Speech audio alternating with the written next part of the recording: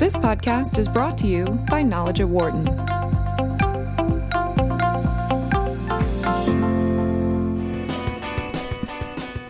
Knowledge at Wharton here on Sirius XM 132 Business Radio.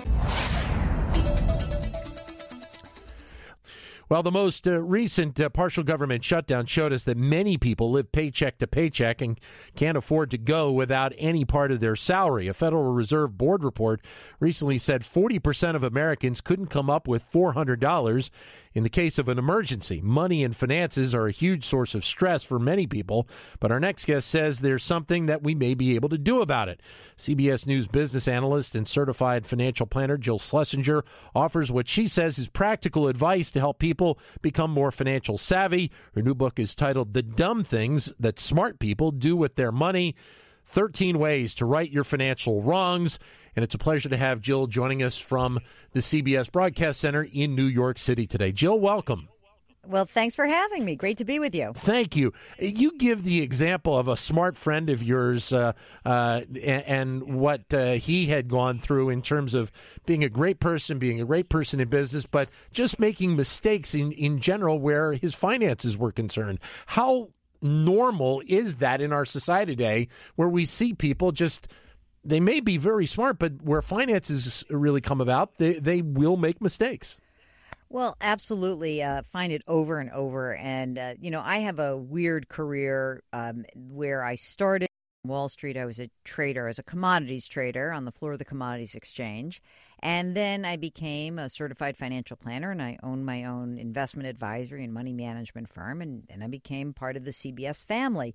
And through all these stages, it always struck me as strange that I would meet these incredibly smart professionals who would talk to me in sort of hushed tones about the thing. I just got to talk to you for a few minutes. And I think that the common denominator that I have found over my more than 30 years in financial services is that when it comes to money, we just are often gripped by our emotions, and there's no getting around it, that we are human beings. We're not always rational.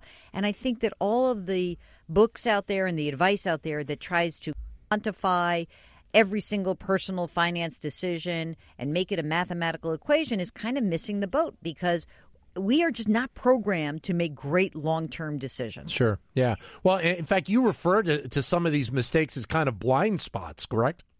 Yeah, absolutely. Because when you have someone who is otherwise intelligent and they make a mistake, they're often usually the mistakes that are caused by their emotions, fear and greed, and also the cognitive biases that are kind of pre-programmed into the human being. And I really wanted to make sure that I could write a book for these kinds of people, my friends, my colleagues, my former clients, my own podcast listeners and TV viewers who shared their dumb things, but they actually own it. They say, I think I did something dumb, but I need help. Right. And the whole point of the book is to say we're all going to do these things, not every single one of them. Here's the way to avoid it. What do you, in the course of your work at CBS and your business, what are some of the more common mistakes that people are making these days? I start the book with two dumb things that I think I hear about all the time, and that is that people buy financial products or some financial investment that they don't understand. And the second thing, which is sort of related, is that people are taking financial advice from the wrong kinds of people. Right. So let me start with dumb thing number 2, which is, can I drop an F-bomb on your show or not? It's Wharton, so we might not want to do that. They're going to like this one. It's the fiduciary.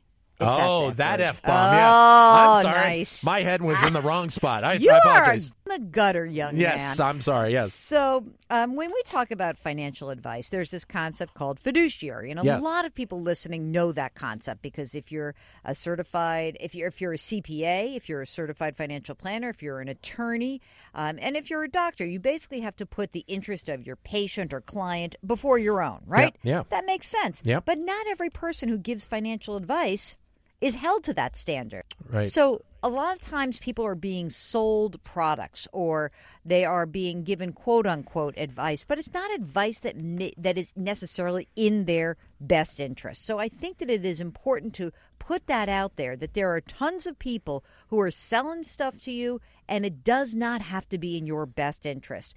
And that can lead to this process where you're buying stuff that you don't really understand. And yet, when you're a really smart professional, you may feel a little embarrassed about asking a question and saying, well, I don't really understand this, because maybe you feel, oh, I should understand it, right. But you don't. And so I think it's really important to make sure that you don't buy financial products that you don't understand and that you try to avoid taking financial advice from the wrong people. Well, and part of that problem is obviously the basic understanding that one person would have in terms of financial products in comparison to somebody else. And you're never going to have really the same kind of level playing field in any of these situations. The level of understanding is going to be different person to person.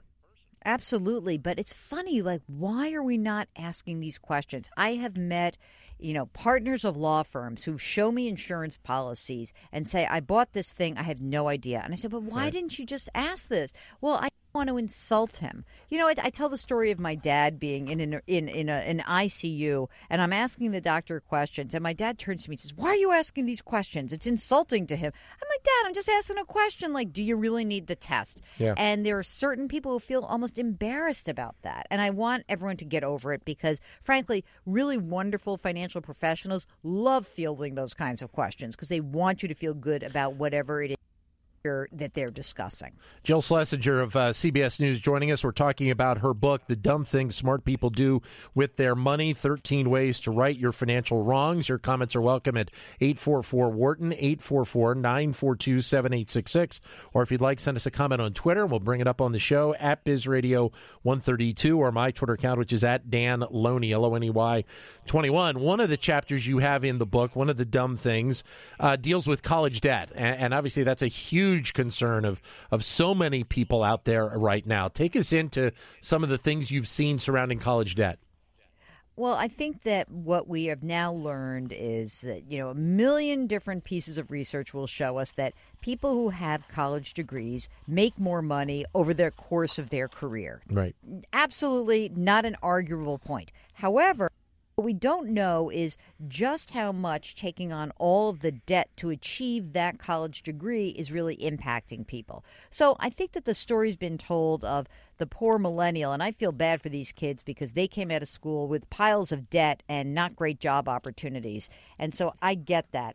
I think that story's been told, but I'm really much more focused on what is happening to the parents and grandparents of these kids, where they are saying, I want you to have an education at any cost, and so therefore I will delay my retirement, or I will dip into my retirement to pay for your education, or I will go into debt to get you that education. The fastest growing segment of student loan borrowers is those over the age of 60. That is mind-blowing. Yeah. And so I want people to really be thinking about, if you are lucky enough to get this private university education, that is not the God-granted right that you must deliver to your kids. You've got to look at the family's finances and what everyone can afford. Well, and I remember seeing a story recently about a woman who was at age 60, and she was still paying off her own college debt.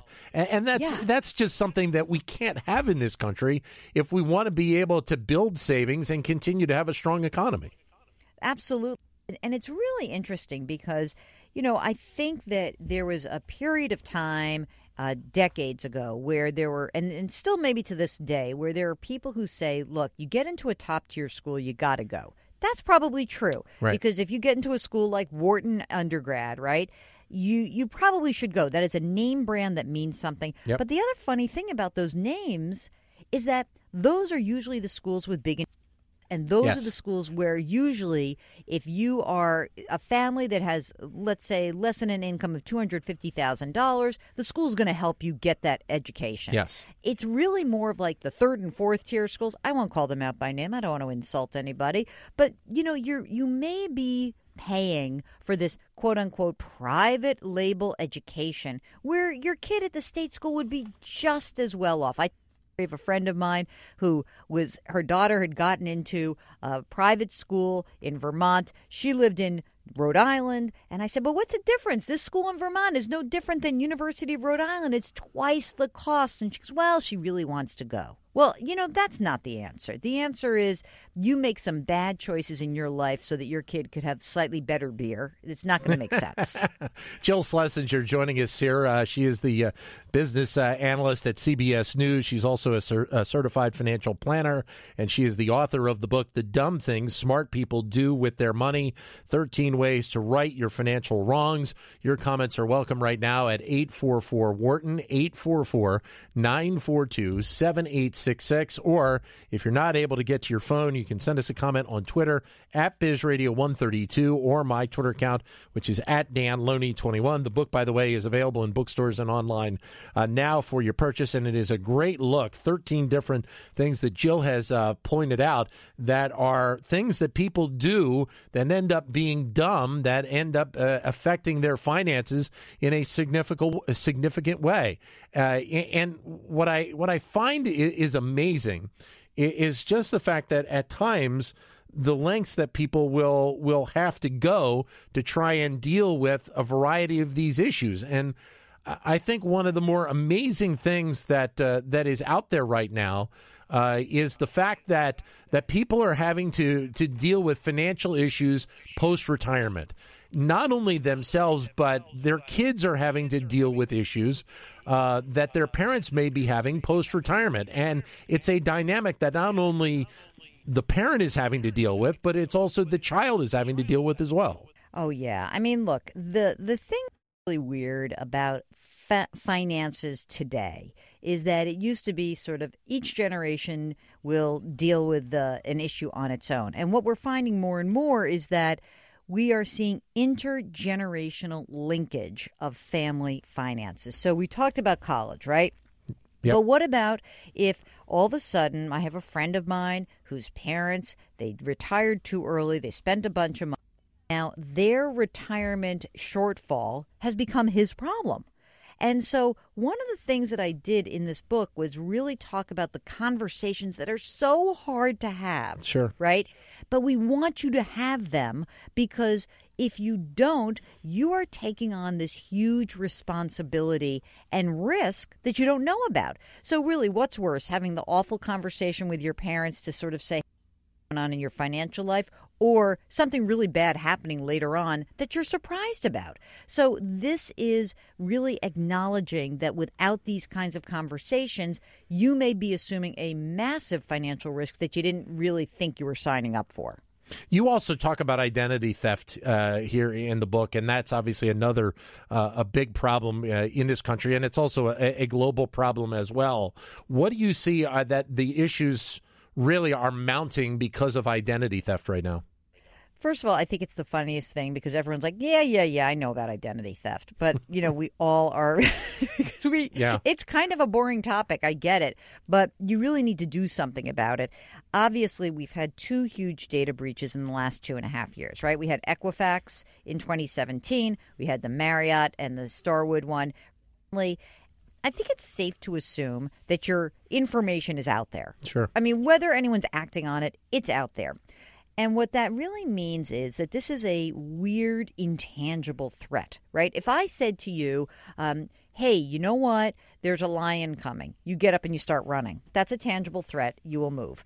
But as human beings, what's hard, as the behavioral economists will say, it's very difficult to address these intangible threats and react to them. So I know it's kind of a boring thing. We can become lackadaisical, but I do think paying attention to this, it's going to become a bigger and bigger issue.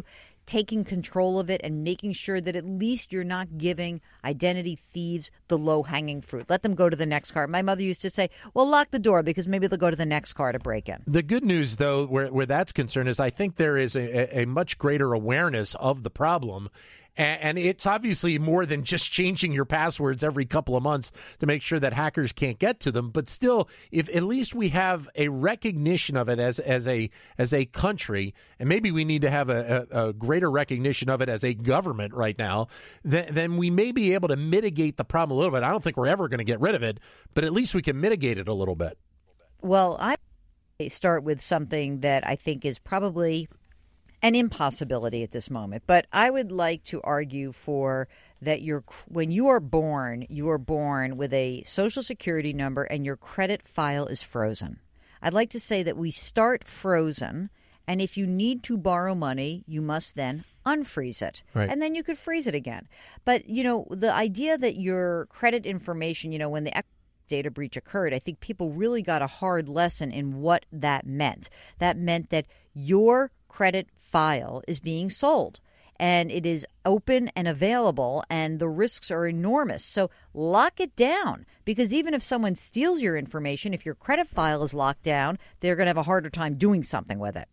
Jill Schlesinger of CBS News joining us. The book she has written is called The Dumb Things Smart People Do with Money, 13 Ways to Right Your Financial Wrongs. Your comments are welcome at 844-WHARTON, 844-942-7866, or on Twitter at BizRadio132, or my Twitter account, which is at DanLoney21. I find it fantastic that you also take on the debate of buying a house versus renting, which I was in a couple of years ago. And it is a great challenge for millions of Americans, especially from what we went through a few years ago because of the housing crisis. Oh, absolutely. You would think that a once-in-a-generation housing boom and bust would cure us of that notion of that gauzy great American dream. But, man, it's strong, and I know everyone loves to watch HGTV and stuff like that. But here's the thing.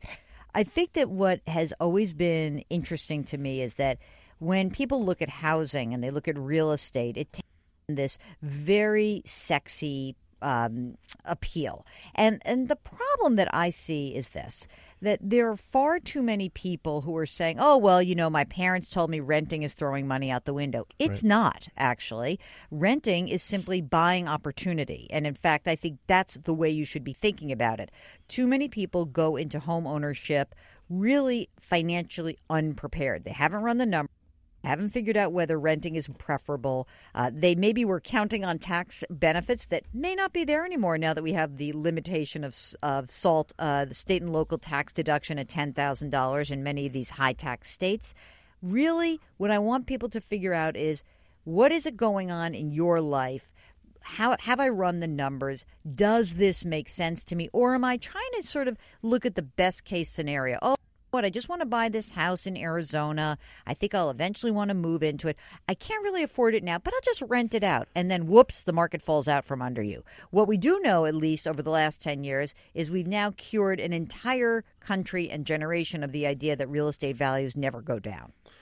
I think the other interesting part of what we've seen in the last few years is also that if you go back about 5 years, millennials were on a path where really a lot of them did not even want to consider buying a house, at least until their mid-30s. Now you have a lot of those people that are starting to get into that age bracket, and they are thinking about buying a home. Obviously, I'm in my early 50s, and the idea that my parents taught to me was get a good job, try and get to your mid to late 20s, and then go ahead and buy the home. I'm wondering if we're going to see a shift back towards that with the next few generations when they get into that age bracket.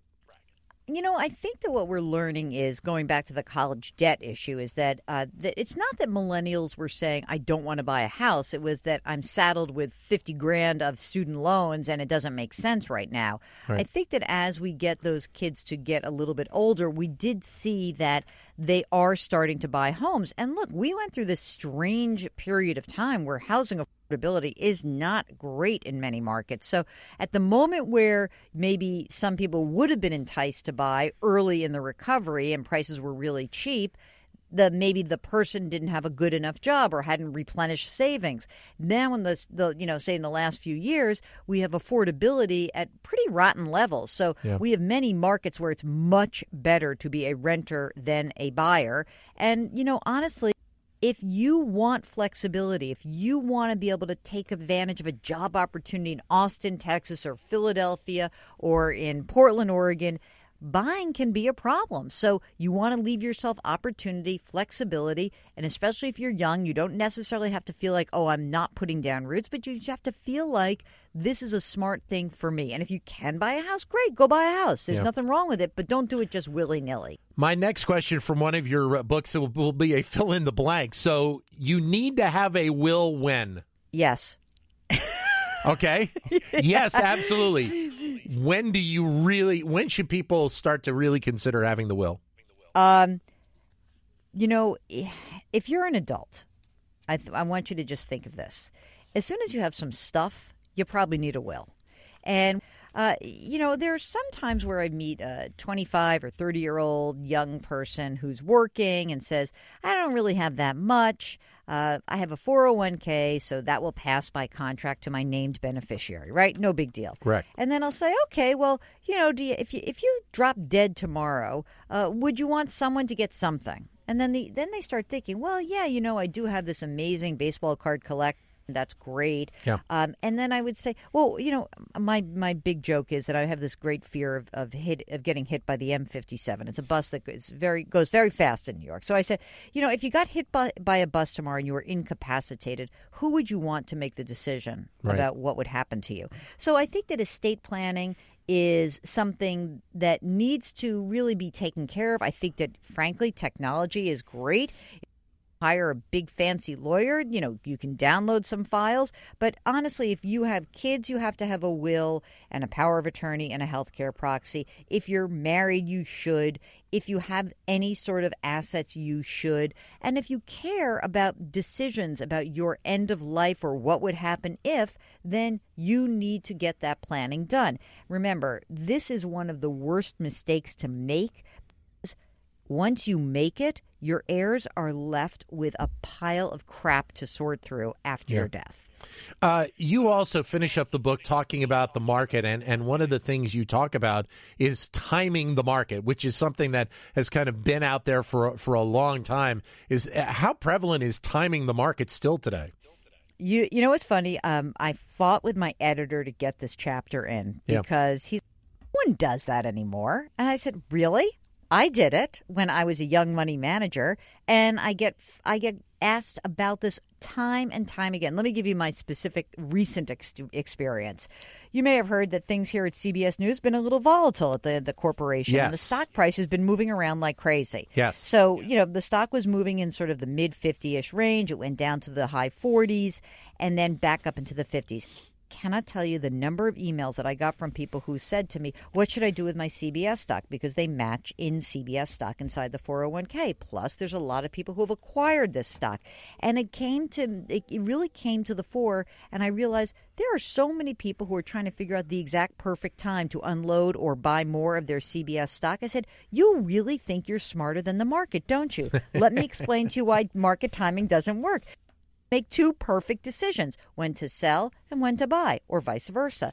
So what I really think is important is that smart people specifically tend to really fall prey to this because they're so smart. They believe in the power of their human intelligence. They're a bit more self-righteous and less self-aware about these topics. They think that there's some little man behind the curtain, the great Oz, that's going to figure out the way to beat the market.